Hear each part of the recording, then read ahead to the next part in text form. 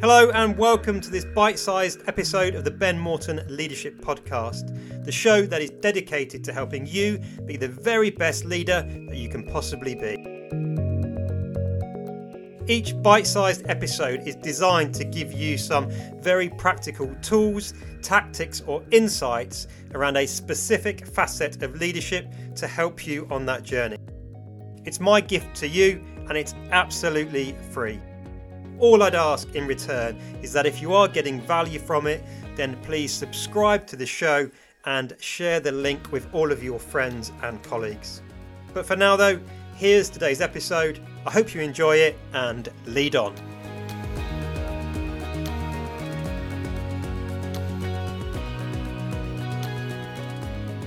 In this episode, we're looking at the practical leadership and life lessons that we can learn from Seneca. I've recently been rereading The Daily Stoic by Ryan Holiday, and I'm becoming more and more interested in the ancient philosophy of Stoicism.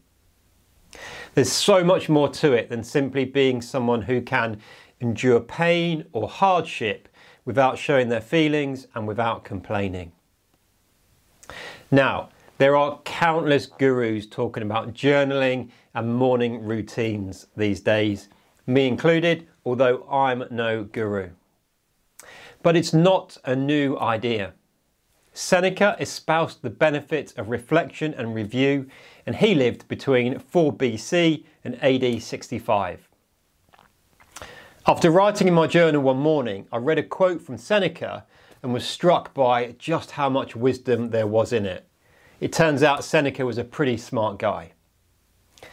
Let me share the quote with you now, if I may. I will keep constant watch over myself, and most usefully will put each day up for review. For this is what makes us evil, that none of us looks back upon our own lives. We reflect upon only that which we are about to do, and yet our plans for the future descend from the past. Now, evil is a pretty strong word and not one we often use in business or would consider ourselves to be. But what if we rephrase this sentence so that it reads like this? For this is what makes us a bad leader, that we don't look back upon our lives. Now that's pretty powerful stuff, right?